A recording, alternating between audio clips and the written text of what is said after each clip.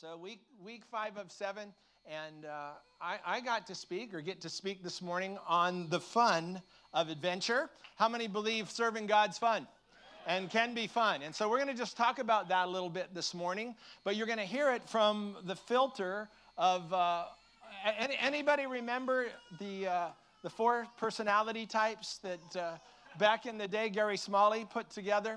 And so there was the leadership of the lion, the diligence of the beaver, the loyalty of the golden retriever, and the foolishness of the otter. Hallelujah for otters. And so as I've taken this test through the years, I've scored high otter, and that's coming more into balance as I get older. Thank you, Jesus. And Jan says amen. And so this morning, you're going to hear about the fun of adventure, but probably filtered a little differently, maybe through my perspective. Growing up, when I was in college, actually it started way before that. Junior high into high school, my twin brother and I, fun, I would say for me at least, fun was my God, little g. And I just pursued things that were fun. And so toys and sports and different activities. I would often say when somebody asked me to do something, I would say, is it going to be fun? That was my filter. Or I would say, let's go for it. That'll be fun.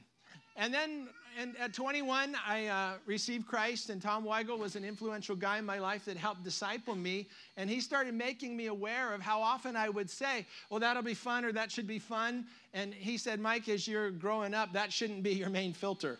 And then as a disciple of Jesus, I was concerned that God would take away all my fun. Actually, that was one objection I had to Christianity growing up. I was raised in a religious home, and talking about serving Christ was always like serious business. And, I appreciate that. And it was about diligence and faithfulness and ritual. And some of those key thoughts to me were like, this is going to stifle my life. And I knew it was important. I knew as I received Christ that things that would require discipline, those are important things. There was probably going to be a shift, but I had this internal thing that serving Jesus wasn't going to be fun.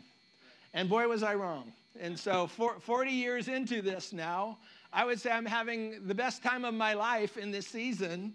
And part of it is just still allowing God to work adventure in us and through us. And he knows our personality types. He knows what excites us and keeps us and produces passion in us. So how many in here are still thrilled with a little fun of adventure?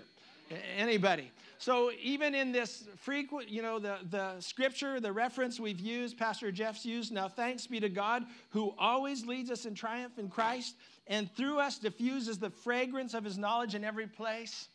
I think adventure has a fragrance. I think when you get around people that are, they enjoy challenge, they enjoy stepping out of comfort zones, taking a little risk, moving forward, I think that has a fragrance to it. And I believe as we've been looking at the book of Acts, that fragrance would be in the book of Acts as people begin to move into the plan of God and the will of God for their lives. Anybody believe that this morning? So just let's look at a few things together.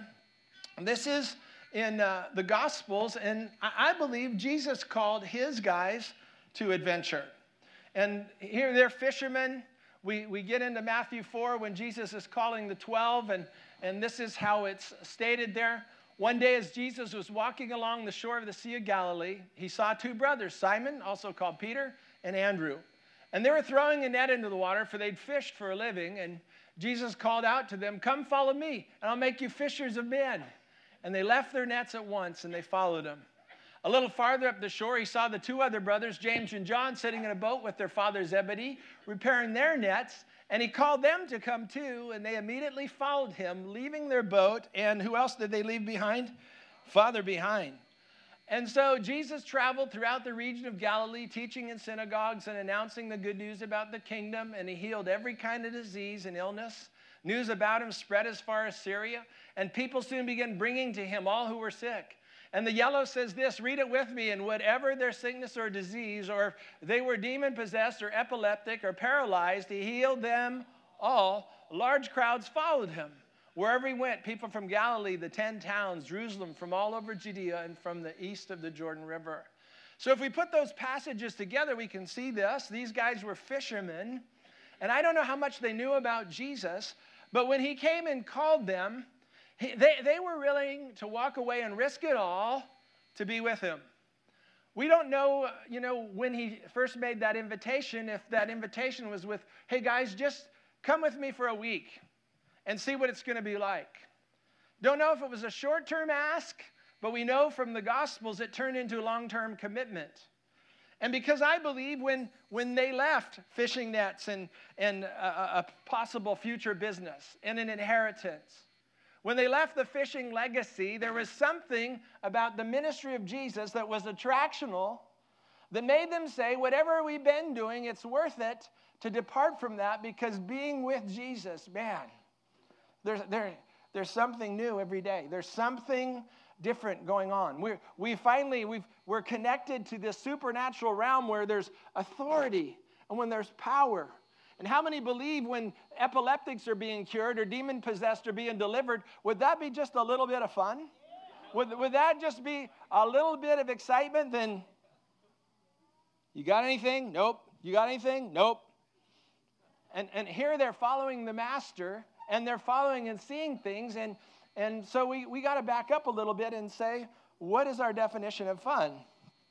If we're talking about the fun of adventure, then what would our definition of fun be? What's that? Beat up on the enemy? That's a blast. I've been involved in that a few times where you're see the enemy strongholds break, people getting delivered. I've been in a few places where it's a spiritual demonic encounter. Still remember being in Oceano. This was several years ago now, and a friend, Galen, called me. Said there's a young lady, and she's tormented with fear, and I just need some backup, someone to come and pray. When I came in his little office, she was twitching and she was shaking, super nervous to be there. But the presence of God was so tangible in the room. And I've been in power encounters with those things, but this was a love encounter. So when we began to pray, the presence of God just, she was fearful and she was just kind of shaking, but within a few minutes, her countenance began to change. Even the color, I can still see the color of her face changing right now.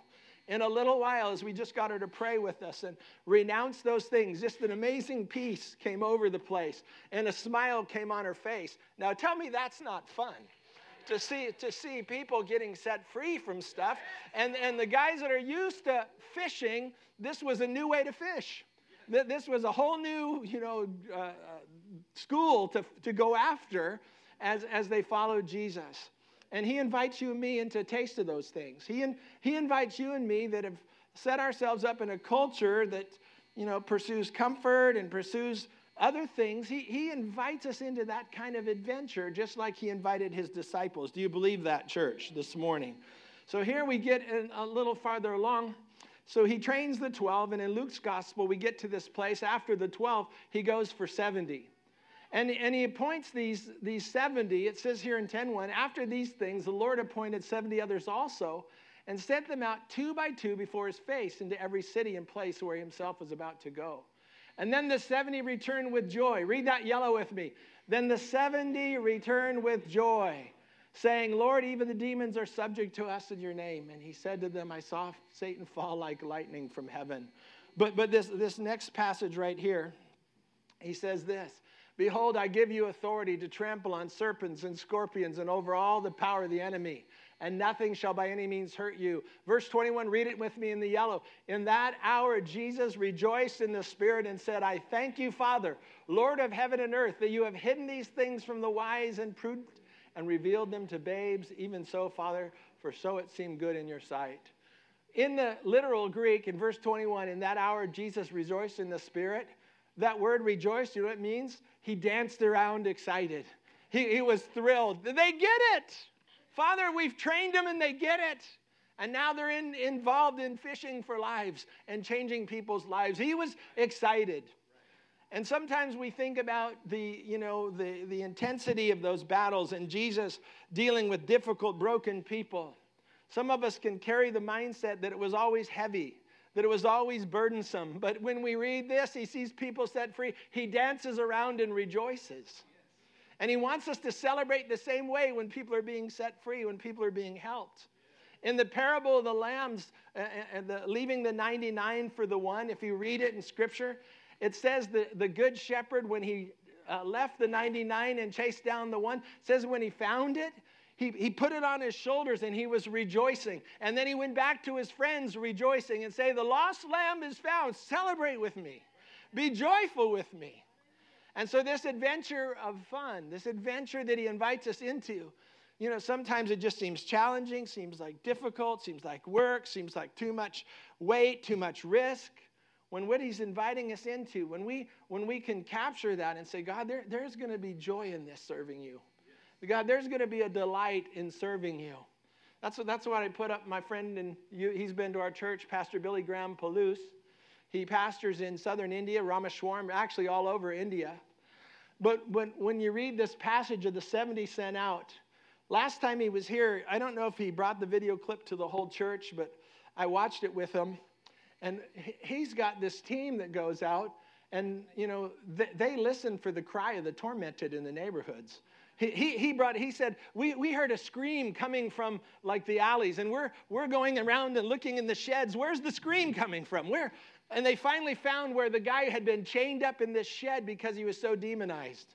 And his team breaks into the shed and sets the guy free, and then the video starts rolling. And in the video rolling, his countenance is different. He's starting to change. They're bringing him food, and you can see on the video just in a few minutes this joy that's coming on his face. And the rest of the team's flat out exciting, thinking about fishing. Look what we caught. We caught a demonized guy in a shed, and now he's free. And now he's free. And to have that kind of, you know, passion that says, Lord, now we're on a fishing expedition with you. Last service, Steve Moore was with us. He fishes locally. He was in our church. Now he moved to Oregon. I blamed him for coming down catching California fish. Said, go back up the coast and get your own salmon. But he's fishing for salmon right now, and salmon haven't been in for a while, and he got 115 of them yesterday, 10 pounds or more. That's some good fishing. And when you're fishing for, you know, lives, when you're fishing for changed lives, people that are stuck and they're messed up and they need help and they need hope, and God invites us into that, it should be a joyful thing. Amen, church? So now we go to the book of Acts. And Pastor Jeff has been using examples from the book of Acts as we've been in this adventure series. But this guy, man, if I was going to hang around with somebody in the book of Acts, Philip would be kind of a fun guy to be around. Because in Acts chapter 6, when he gets called, he's a deacon. And it says in Acts chapter 6, the church is growing. Things are getting busier. I mean, now there's complaints coming. It's so big that some of the poor people and the people that we were serving with food, they're getting neglected. So they said, let's pick some people to help. And you can read there, Philip was one of those deacons that got picked. The qualifications even for a table worker then, or a helper then, was that they be filled with the Spirit. And so that's a good qualification for anybody serving Jesus, that you be filled with the Spirit. Amen? And so here it says, Philip began to serve, and next thing you know, he's moving in signs and wonders, and people are even coming around and following him. Well, now we fast forward to Acts chapter 8, and we see what the Lord wants to do with him. But I highlighted some words that I want you to pay attention to, because this is how adventure begins with a lot of us, or for a lot of us. So it says, as for Philip, an angel of the Lord said to him. Some of us, you know, maybe we don't hear angels speaking to us on a regular basis, or if you do, people probably question that. But it says, an angel of the Lord said to him, go south down the desert road that runs from Jerusalem to Gaza. And so he started out, and he met the treasurer of Ethiopia, a eunuch of great authority under the Candace, the queen of Ethiopia. And the eunuch had gone to Jerusalem to worship, and he was now returning. Seated in his carriage, he was reading aloud from the book of the prophet Isaiah. The Holy Spirit said to Philip, go over and walk alongside or beside the carriage. And Philip ran over and heard the man reading from the prophet Isaiah. And Philip asked, do you understand what you're reading? Now, through the years, I've been in situations not that dramatic, nor with those levels of authority, but often it just starts by a prompting from the Lord that says, go over and talk to that person.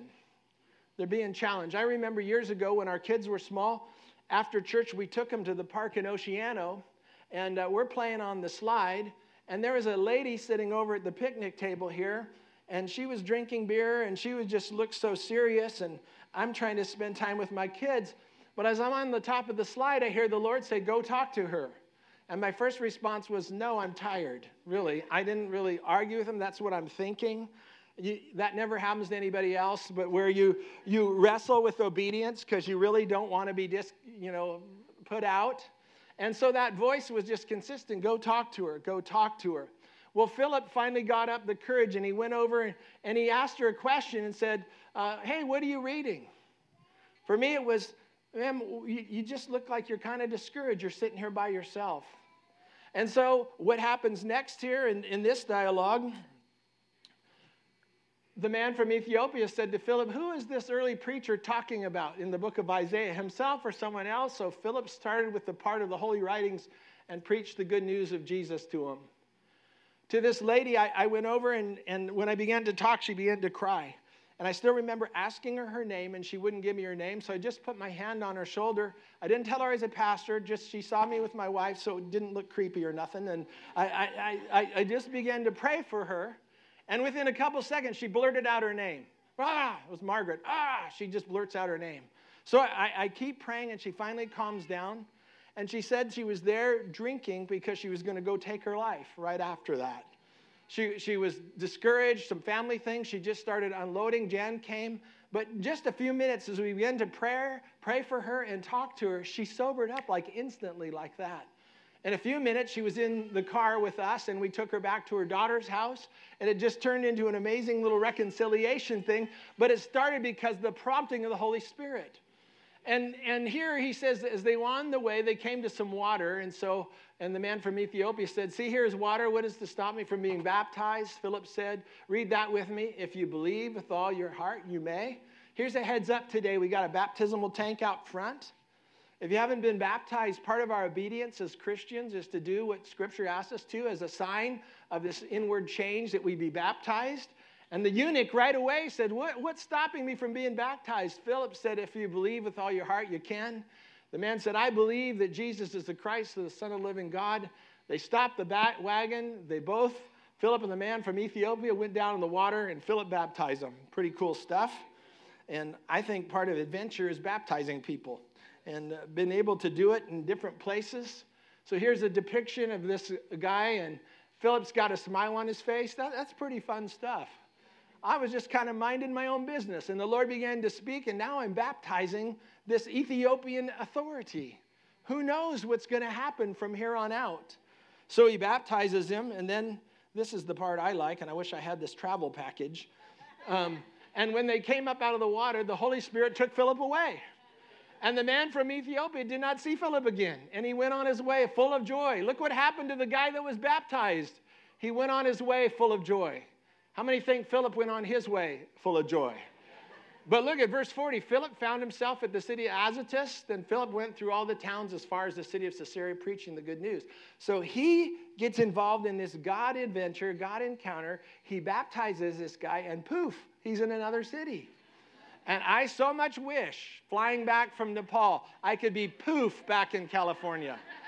It was a 15-hour layover in China. It took me like 40-some hours to get home. Not only that, China Southern Airlines, here's the screen in front of you, and then the guy tilts himself back, and then you tilt yourself back, and you're eating with chopsticks like this, trying to eat the noodles. It was like, Jesus, help me. If you could do that, I would go full-time. I'd go full-time if you could just get me from here to there. Anybody with me? Yeah. Well, that's the Phillips travel package. But I just want to come to this other part and then just challenge you with a couple things, and we'll wrap it up. Anybody ever read Wild at Heart, the book? Men, I know they did some things for women connected to that. It was in 2001 this book came out, and I was going to Cambodia. I think it was my second time, and I grabbed that book on the way. And John Eldridge, let's see if I can find the quote, but I can probably quote it to you. He says, in the heart of every man, he's looking for a battle to fight, an adventure to live, and a beauty to rescue. And he makes the case just about church in the 21st century. 20th century back then, and 21st century coming into the 21st century, that often the goal of our Christianity now is to, in a sense, sometimes emasculate men. Just want you to, the goal of a good Christian man is that you be kind and you be nice, and those are good qualities for sure. But it's like, guys, don't think about that other stuff that used to drive your soul. Join the grandstands. Sit in the grandstands and become a spectator. Just become one that comes to listen. Become a consumer. That you come and you just listen, and that you come and you just receive, and you become domesticated. You know the rituals. You know how it's all supposed to work. But the idea that there could be challenges, the idea that you could risk, and I'm not talking about doing crazy stuff, but that you would be activated and called upon and willing to engage in something bigger than just the comfort zone of American life, something resonated. And I was still, and it hits me now, I was flying somewhere over the Pacific. I don't know what time it was. I was just engaged in this book. I began to weep in the plane. I remember just praying a prayer to God. God, don't ever let me get there where I'm more concerned about my comfort than your kingdom. That I'm more concerned about my own well-being, my own life, my own future stuff, that God, don't let me get to the place where I just feel like I'm an emasculated spectator in this thing you're doing. I want to be all in. I want to be part of the adventure. Lord, I want to be part of what you're doing. And based on that prayer and other prayers, I'm never bored. There's always something going on, and sometimes too much, and out of fault, I say yes to too many things sometimes. But even over the last few weeks, I did a men's camp in Oregon. Man, what a powerful, powerful time with a great group of guys. And I don't think I shared it from the pulpit. The one guy got saved at the church, just came through a difficult thing. His wife and him split up, and his little 3-year-old son was murdered by his ex-wife's new husband. The guy went on a bender for several years, drinking and drugging. And he had just gotten sober. He showed up to church that morning. We just had come off a men's camp. My last message at men's camp was on search and rescue, going after guys that are broken. As I gave the altar call, and the guy came up, and he asked if he could share just briefly, and the pastor came up, and he shared how this turmoil has been bothering him, and somebody invited him to church. He said, I need to get this out of my heart. And the guys from the men's group came up and got around him, and they did what we talked about. They went to rescue mode to help this guy. When we say, Lord, put us on an adventure, he will. He'll do it. He'll do it. And I don't know about you, that brings joy to my soul, seeing broken people come back to Christ, seeing them be set free, seeing them be put back on the right path, seeing them be encouraged when they've been discouraged. And so this call to us to enter into adventure, I believe it's from him. And I know there's different personality types. I know there's different definitions of fun. I was sharing earlier that we were on a cruise ship once, and a doctor friend of ours that was on that ship, when it was for fun time, I know he went in and he was putting together a PowerPoint on nutrition or something. And a couple of the rest of us went up to the water slide trying to figure out how fast we could go down the water slide. And both of them would probably be fun to other people. For me, we figured it out. I went so fast, at the end, I skipped across the pool and crammed in the step, and I ended up with a bruise this big on my backside. That's the cost of going for fun. Some would say foolishness, but guilty sometimes. But anyway, when you think about being invited into this adventure, I just got a couple things I just want to finish up with. If we're going to see this adventure, number one, you're going to have to step out of your comfort zone. And for some of us, when we think about comfort zone, I'm not, again, talking about putting your life on the line, although Billy Graham Palouse and his family, on a regular basis, they're putting their life on the line. But what I'm talking about is so many of us, we put limits on our life by saying, well, I'd never talk to a stranger, or I wouldn't go to a place if I didn't know people there, or I would never stand up in front of a crowd and share my testimony And by confession of our mouth, we put limits on what we're saying God can do with our lives. We start, whether we admit it or not, there's this part of American culture that just wants to be comfortable. And we even pray. A lot of our prayer is focused on keeping me from discomfort, God. Oh, God, send me the air conditioning repairman I need. We're praying about things concerning our own comfort rather than things for the kingdom. We think we serve Jehovah Sopha, God our comfort. Instead of Jehovah Jireh, instead of Jehovah Shalom, we have a mindset of this God I serve is supposed to just make me comfortable. And you've heard it said the role of preaching is to comfort the afflicted, but to afflict the comfortable. And so for some of us, this idea of God's got things for you, appointments for you, divine things he wants to do with you and through you, but you got to get out of your comfort zone. We started going, when Jan and I got married, we were leading our outreach team in the Bay Area. And, I'm kind of an extroverted guy, but that's not always been the way it is. When I was in, even junior college, and you'd have to go around and just introduce yourself, or in even high school, what did you do for summer vacation? I mean, my heart would be pounding out of my chest with 12 people I had to talk to. And so God began to change some things and do some things. But even when we started in outreach, we got out of our comfort zone, and because of it, we saw some amazing things. I still remember being at Highland Hospital. It was the public hospital in Oakland. And at that time, they'd let us just go room to room and talk to people and pray for people. We went into this one room, and there was a young man so big he was in 2 beds. He had some weird eating condition. His mom's in the room. This guy's in 2 beds. And just began to share with him just in kindness and share that we're there to offer prayer. And the presence of God came in the room so strong that his mom fell down on her knees, just fell down on her knees, and both of them received Christ right there. And it was just so powerful, and it was a sovereign thing that God did. And then we went outside the hallway, and there's a guy in a wheelchair, and he'd been following us, listening to our story, and he said, I want that same Jesus that you're talking about. He had been shot in a gang thing, and he's wheeling around, and he received Christ. And believe me, when I went in that hospital, I was scared. It was uncomfortable. But how many know sometimes when you get out of your comfort zone, that's when the fun happens? You ever been whitewater rafting? Totally uncomfortable. You're strapped on, your legs are gripping, the water's flying, you're bouncing all over the place. And at the end of the run, you said, let's do that again. Let's do that again. We watch Amazing Race. Anybody watch Amazing Race? Last week, there's these guys, part of their adventure, they're on these, bungee lines, and they're jumping into this gorge. And, this line, it looked like a couple hundred feet, and it goes down and whips you up and comes back. They were petrified.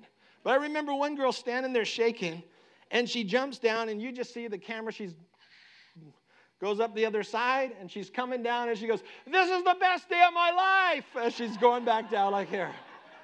And so when you get out of your comfort zone, and you take a little risk, and you allow God to use you in a new way, in a fresh way, there's some things could happen that'll change us, and it'll change other people. I hear Mihai saying, amen. He's been going other parts of the world on prayer teams, seeing God do miracles as he steps out of a comfort zone and believes that God wants to use him and use us. Tell your neighbor he wants to use you. And you don't have to go to the other side of the world to do it. You can do it in your neighborhood. I love this quote. This is Helen Keller. Blind. Life is either a daring adventure or nothing. If anybody had a reason just to settle for status quo and the routine, she would have. But she chose adventure instead. Amen? The other part about adventure, you got to be willing to get messy. This is from the Woodleaf Christian Camp. This is something that Young Life does every year. And they take this group of inner city kids and kids from different backgrounds and places. And there's some farm kids out there, and there's some inner city kids, and they're from diverse backgrounds. But most of them don't know Christ. And they put them in all kinds of situations to get the walls to come down, to get camaraderie, feel a connection and a comfort level so they can share the gospel. And this thing was an absolute blast, but this was the messiest group game I had ever seen, and I've been at a lot of camps. And they just let it get grimy and messy and dirty. And there was, I'm sure, mud every place. We were spectators and we're getting muddy. And so, but the idea that if you start stepping out, it's going to get messy. I mean, we've been in situations, you reach out with a good heart, especially sometimes in the addicted community, and you reach out and you want to help somebody. And what started out like a quick encounter, pretty soon there's more needs, and I have no place to stay. And Marcy knows about that, helping people out that way. When Jan and I were first married, remember Richard? We took Richard in our house, Richard C., I'll say. Met him at church from Ohio. Didn't have any place to stay that night. We invited him into our apartment. And he stayed. And then a couple days later, still hadn't worked anything out. So, okay, you can stay a little longer. And what was a few days turned into several days. Then our phone bill showed up, was $300 and some bucks. He'd been calling around people in the United States on our phone. And little by little, then pretty soon he was doing things at church, causing some problems at church. What seemed like we're just going to help him out for a little while got pretty messy. We've had those things happen before. And what it makes us do sometimes when things get messy, we just want to back up. Friday morning, I was with my little seniors group over at the Manson Marsh. There's 8 or 9 of them, and Gary's here today from that group. And we were talking about benevolence and helping people out.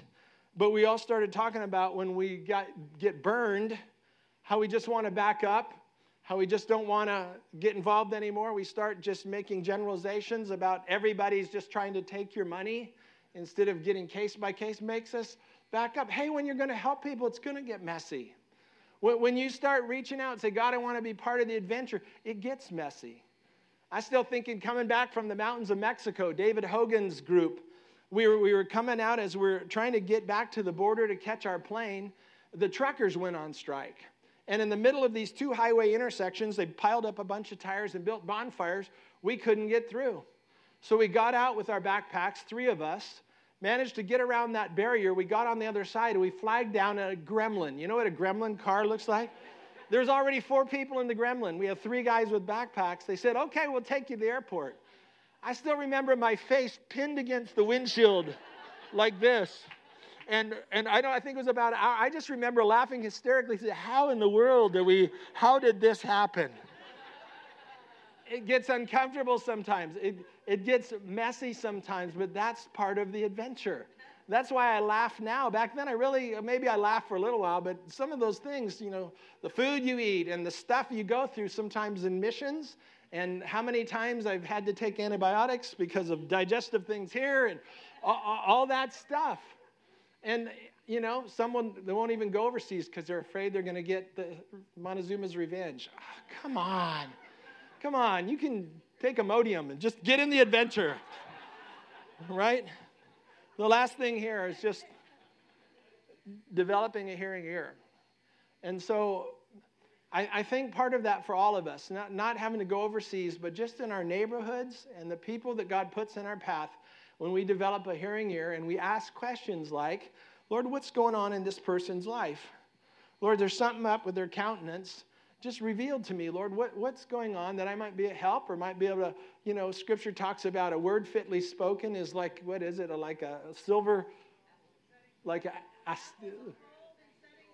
there it is, apples of gold and settings of silver. Just that, Lord, give me the word in season that would encourage and lift that person. And having a hearing ear is part of the adventure. When God starts to speak and he starts to show you things. And I don't know if Dawn and Sophie are here, but yesterday, Dawn and Sophie texted me. I think I put a picture. Yeah, here she is. This is Jen in Leyte, the Philippines. And a few weeks ago, Jen called them. And she works in a rice factory, and Sophie's from the Philippines, and so I think they met her at a previous conference they did. But anyway, she's calling because she's got all kinds of allergies and illnesses from working in all the dust in the rice factory, and it turned into throat cancer. And so they called her a few weeks ago and began to pray, and she kept calling for more prayer, but they just didn't have a peace. You can even see on that picture kind of the swollenness on the side of her face. And so they didn't call her back, but Thursday, the Lord spoke to Dawn in the morning and said, call back Jen. So called back, and they're texting back and forth. We're going to have a healing service on Wednesday, July 24th here. Our home group's going to sponsor that. We'd love you to come. We're going to do it here. And they'll share more details then. But he said the presence of God was just so strong on the phone that they prayed for her. She broke down crying, said the symptoms have all left. She's a worshiper. She wants her voice back. Her voice was coming back when they're talking. I mean, and that started with just a word of knowledge. Don't talk, don't call, don't call, don't call. It's time to call. And the presence of God came and turned things around. And for you and me in God's big adventure, develop a hearing ear, and cultivating an ear, a sensitivity to what he's saying to us can make all the difference in the lives of other people. Amen? So, my last slide. This is what they prayed in Acts chapter 4. They didn't pray, God, make us comfortable. Actually, there's different things Scripture says that comes and chokes the word of God. Just the cares of this world, deceitfulness of riches, the lust for other things. It chokes the word. The Acts 4 church, they prayed this way. They prayed, God, grant us boldness. And it says when they'd finished praying, the place where they were gathered was shaken. And they were all filled with the Holy Spirit. It was easy for them to speak the word of God. You know what helps us get out of the comfort zone? The Holy Spirit in us. He's the equipper. He's the one that encourages, strengthens us, opens doors for us, gives us the right things to say. So it's an openness to God and a willingness to get out of my comfort zone and a willingness sometimes to get a little messy. But the other thing is, Lord, empower me. Open doors. Let's go on an adventure together. Amen? Stand with me, and we're going to close. Are you all right?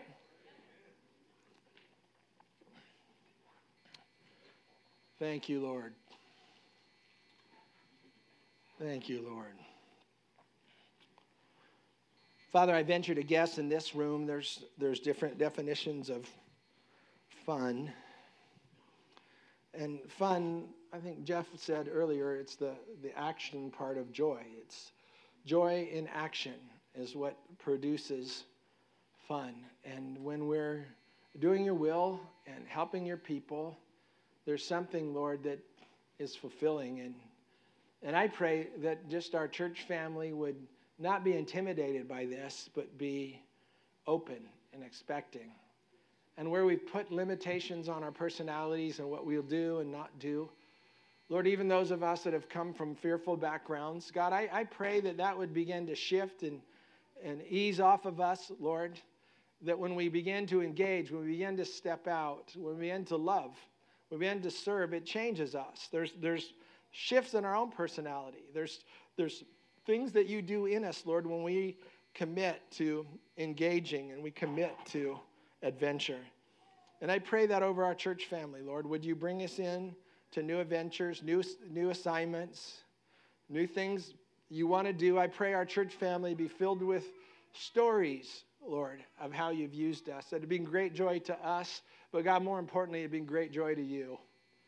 I pray as you sent out the 70 and they came back with great reports, as we could send out in our reach, teach, release, as we could just release people from here filled with your life and your love and your anointing, that we would come back with stories that would bring joy to your heart, Lord. So just as we're praying, if you would say, Mike, I just need a little bit more boldness in stepping into that adventure. I just need that. Would you raise your hand? I just want to pray for you. I just want to be engaged at a little different level. Lots of hands. I just want to be used more in those kind of assignments. Father, you see their hands, and I pray in Jesus' name, you just fill them fresh, Lord. Fill them fresh with zeal. Fill them fresh with compassion. Fill us fresh. Fill me fresh, Lord, with just a hearing ear, Lord, a discerning ear in the situations we find ourselves in, God. A hearing ear and the ability and just the wisdom to speak what you'd have us to speak in Jesus' name. As we're closing, the prayer team, come on up. I just want to make one more call. This whole thing about adventure really starts with a relationship in Jesus Christ. It starts by knowing him, inviting him in. I tell you what, he is the one that orders steps and leads us into these things. I had a concept of what Christianity would be like. It's nothing like I thought. It's nothing like I thought. It's rich. It can be challenging, but there's growth involved. There's purpose involved. It's an amazing walk with God, and in the end, it's eternal life. Well, eternal life starts now, but in the end, we live forever with him. And so if you don't know Jesus this morning, or maybe you've drifted away, God forbid it would happen, but if you would leave today, and God forbid that would happen, but if something happened to you, do you know for sure where you'd spend eternity? And I remember growing up, and they'd say, well, you'll find out when you die. It's too late then. You need to know now. You need to know ahead of time, and you can. Scripture says in John 1:12, to as many as received him, to them he gave the right or the privilege to become children of God. It's about receiving what Christ has done. It's not about my works. It's not about my effort. It's not about my mission trips. It's not about my stories. It's about what Jesus done. It's his story. It's his cross. He paid the price for you and me. And we accept that gift when we receive Jesus into our heart, and that starts the adventure. And I'm just going to invite you, as we're closed, if you need to receive Christ or rededicate your life, please come up and talk to us. Or if you have questions about it, maybe there's something that's just stuck, that's keeping you from just really fully committing, have a relationship with them, come on up and talk to us. If you need power in your life, this team will pray that you'd be filled with the Holy Spirit, that you'd be strengthened. If you need to be healed, this team will pray with you that the Lord would heal you as we're dismissed today. Amen? So, Father, I thank you for our assignments as we go, and thank you for being with us and over us, Lord, and opening doors for us. Thank you for this great adventure in knowing you. In Jesus' name, amen. Amen.